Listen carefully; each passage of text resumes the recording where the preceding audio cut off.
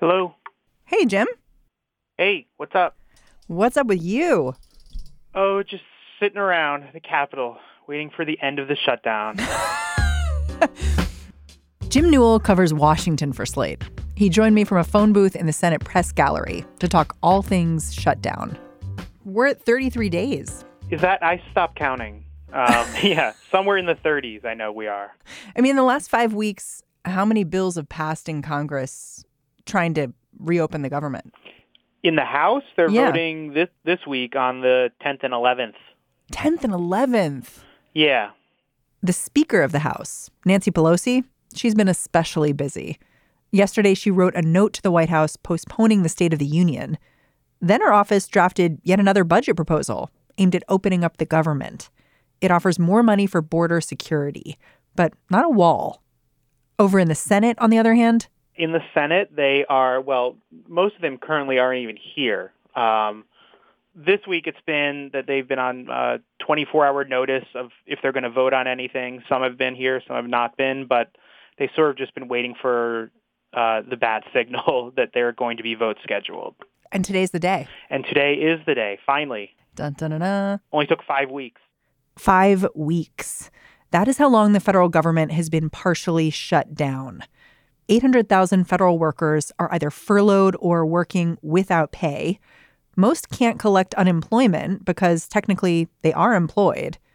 The report that really got me this week was in the Albuquerque Journal about a 10-year-old girl who broke her wrist sledding, but hid the injury from her parents. Her father works for Homeland Security, had warned her that the government shutdown meant they didn't have money to spare. Today's the first chance Congress has to turn this mess around. The Senate's going to be voting on 2 different bills to reopen the government. Not many people have much hope that either are going to pass, but Jim Newell is here to explain why we should pay attention to this moment anyway. Stay with us.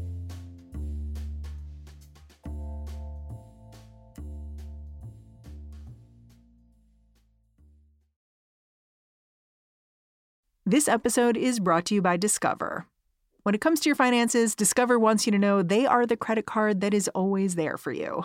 With 24/7 U.S.-based live customer service, everyone has the option to talk to a real person anytime, day or night. Yep, that means no more waiting for, quote, normal business hours just to get a hold of someone. We are talking real service from real people whenever you need it. Get the customer service you deserve with Discover. Limitations apply. See terms at discover.com/creditcard. Okay, so today we're seeing this first legislation that could end the shutdown moving forward in the Senate. But I want to talk about how we got here. At the end of last week, the White House puts out this announcement that we're going to talk about some kind of compromise. Can you tell me a little bit about that? Sure. So with talks at a total standstill around this time last week, the White House came out and said that we're going to put a plan on the table in a speech on Saturday. It was something that Jared Kushner and Mitch McConnell had been working on. By incorporating the priorities of rank-and-file Democrats in our plan, we hope they will offer their enthusiastic support, and I think many will. It was sort of temporary protections for DACA recipients, dreamers, as well as beneficiaries of temporary protected status. 3-year extension of that in exchange for Trump getting his full $5.7 billion wall request. That was at least how it was framed initially. Once Jim dug into the actual text of the bill, though, the new protections, they looked really narrow. There were restrictions on how migrants could apply for asylum. That could block thousands from entering the country. It hiked the fees for applying for DACA protections, and it would make a smaller pool of people eligible, which is all fine if you've still got control of both houses of Congress, but not if you're negotiating with House Democrats or House Speaker Nancy Pelosi. Yeah, it was just a mess. It almost looked like Republicans put so many poison pills in there to ensure that it wouldn't get any Democratic votes so that they could say Democrats are being intransigent on this nice compromise we put together. I mean, that's how cynical it seemed, the level of changes. It was not something designed to get, 75 or 80 votes. I was really struck when the president made his speech on Saturday announcing this idea. He said he'd met with Democrats, or his team had met with Democrats, and sort of made their voices part of that. Is that true? No. I mean, he had one meeting with Democrats last week. He had a meeting with some centrist House Democrats, and their message to him was, first reopen the government, and then we can talk. So, I think that was probably a very generous reading on his part of what Democrats would be willing to go for. And Democrats, they've reacted like immediately, even if it's possible to react before immediately. I feel like they reacted, right? Even before his speech, they said they rejected it. Yeah, Nancy Pelosi, before, when she saw what the offer was going to be, rejected it, called it a non-starter, which, by the way, did not go over well with some centrist House Democrats. They at least thought maybe she could have waited for him to give the speech and then call it a non-starter. And so you're putting your finger on something, which is at the same time that clearly President Trump is feeling some pressure to do something. Democrats are beginning to feel that pressure, too. Like a few Democrats wrote a letter to Nancy Pelosi, right?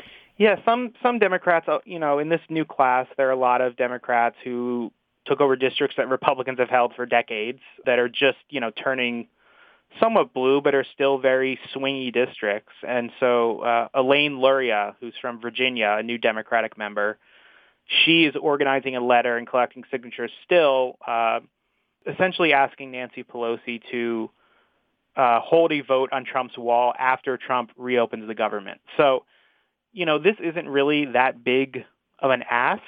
I don't know if Pelosi, what her thoughts are on it yet, but, you could, if Trump reopened the government and then they just held a show vote where they either reject the wall request or they amend it to make it whatever Democrats want, that's not really asking Pelosi to concede too much. But I do think it's important to note that some Democrats are getting a little bit restless and sort of want to get this machinery going where we're at least eliminating options so we can find what is the compromise that's going to reopen the government. And I guess when I heard about the vote today, at first I was confused because in the early reporting was like Mitch McConnell and Chuck Schumer have come to a compromise. We're going to have a vote. And I was like, oh, wow, maybe people have talked to each other and like there's a compromise going on. But then it turns out the compromise is two different bills that have nothing to do with each other, right? Yeah, it's just a procedural compromise. It's not actually a deal being cut. It is one vote first on Trump's proposal, which Democrats aren't going to go for, and then a vote on one of the bills that the House passed that would just reopen government, stopgap bill until February 8th. So the big question once that deal was announced was, okay, is this Trump and Republicans caving here? Like, are they going to support this February 8th compromise, this bill that they're finally bringing up? Or are they just going to reject it, too, because it needs 60 votes. And it's looking a lot more like they're going to reject it, too. So you have one bill that the Democrats really don't like, one bill that the Republicans really don't like. Well, the Republicans may like it, but Trump doesn't like it, so they can't like it, Well, says who? I mean, says their own fear of, having Trump go after them if they defy him. I expect the White House and I expect McConnell to urge most Republicans not to vote for this. Huh. So do you expect that whatever happens on the floor of the Senate tomorrow, it's like we should pop some popcorn and settle in and like watch? I don't think you should ever pop popcorn and watch the Senate and expect too many fireworks. But we'll have to see, as the day goes on, where, say, Susan Collins is, where Cory Gardner from Colorado, who has a tough race coming up, is, where some of the other senators who are in either vulnerable or in representing more moderate states, if they're willing to go for this, if they're also those vulnerable ones not going to go for this, then it has no chance. And then where will we be? I don't know. We will be stuck as we've been stuck forever. So, well, I mean, you've said like there's very little chance of either of these bills passing. So why hold the vote at all? Well, I think Mitch McConnell, I think the criticism that he's not been doing anything, has been refusing to take any votes. I think there was a little bit, I think that got to him a little bit, and he wants to put something on the floor the reason that President Trump came up with this whole proposal in the first place was Mitch McConnell reached out to him and said, we need to get something on the floor to vote and at least, look like we're acting, and that, maybe that puts a little bit more focus on Pelosi, that she's not doing enough to compromise. So, that's why they were putting Trump's bill on the floor. And then, Democrat says, okay, if you don't want us to shut the Senate down, extend this for days and days, then, we'd like a vote too. So it's mostly a timing thing is why they're putting the second vote on the floor. If both are rejected, does it kind of force people back to the table? Or do we just honestly not know because everything is so unprecedented at this point? We honestly don't know. I do think it's important that some of the pressures that have just been sitting around are starting to show themselves. It's important that McConnell was feeling a little uncomfortable in his position of not putting anything on the floor. It's important that some House Democrats are getting a little anxious with Pelosi's position that she won't negotiate. And we're starting to see a little action, and we're going to, even if we see things rejected, that can be useful in finding, well, okay, this isn't going to work. This isn't going to work. This sounds very pathetic what I'm describing, that this is progress. them rejecting bills is progress, but it is. Considering last year it was just, Trump canceling Nancy Pelosi's flights and stuff. That was like where we were. So this feels like a level up. It is a level up. There's actual legislative stuff happening rather than just, pranks and tricks and stuff like that.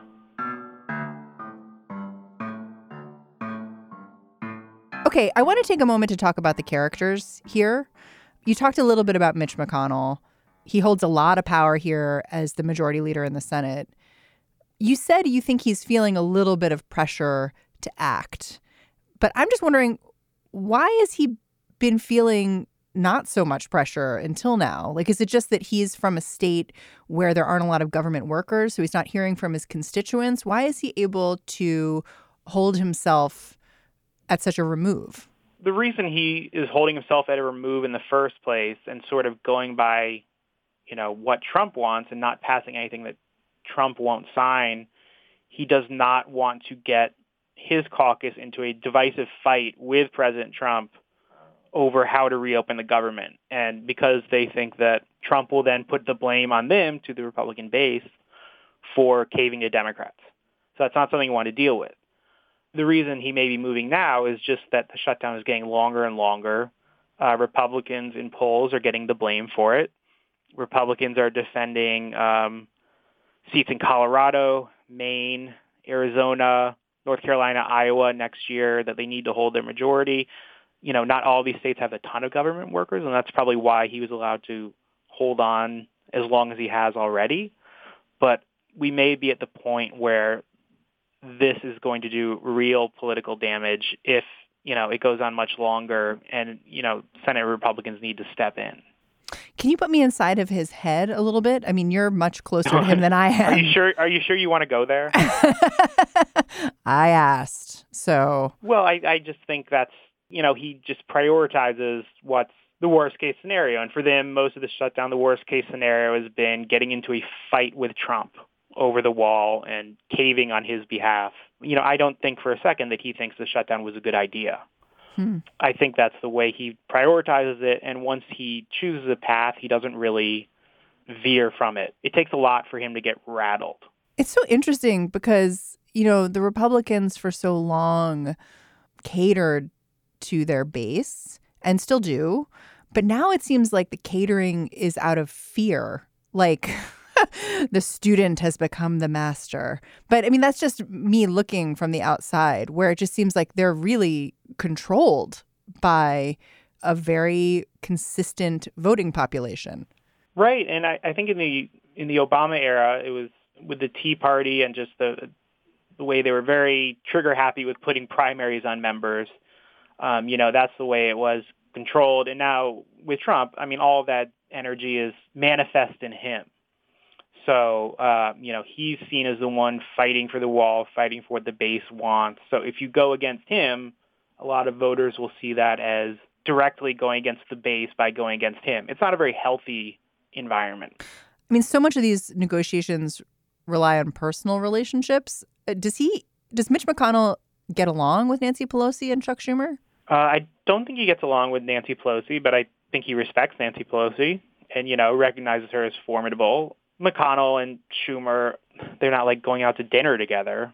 But I think they have a decent working relationship, even if you see them trashing each other on the floor. Like, I think these are all professionals here, and I think they all understand what the other is doing. So I don't think they really let their personal feelings get in the way of it too much.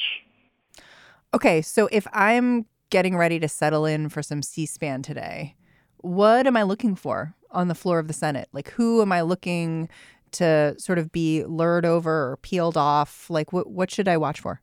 One, on the first vote on Trump's bill, I'd be curious to see, one, if it got any Democratic votes, and also if it lost any Republican votes, because it really does have some things that would be upsetting to GOP moderates as well, some of the asylum changes.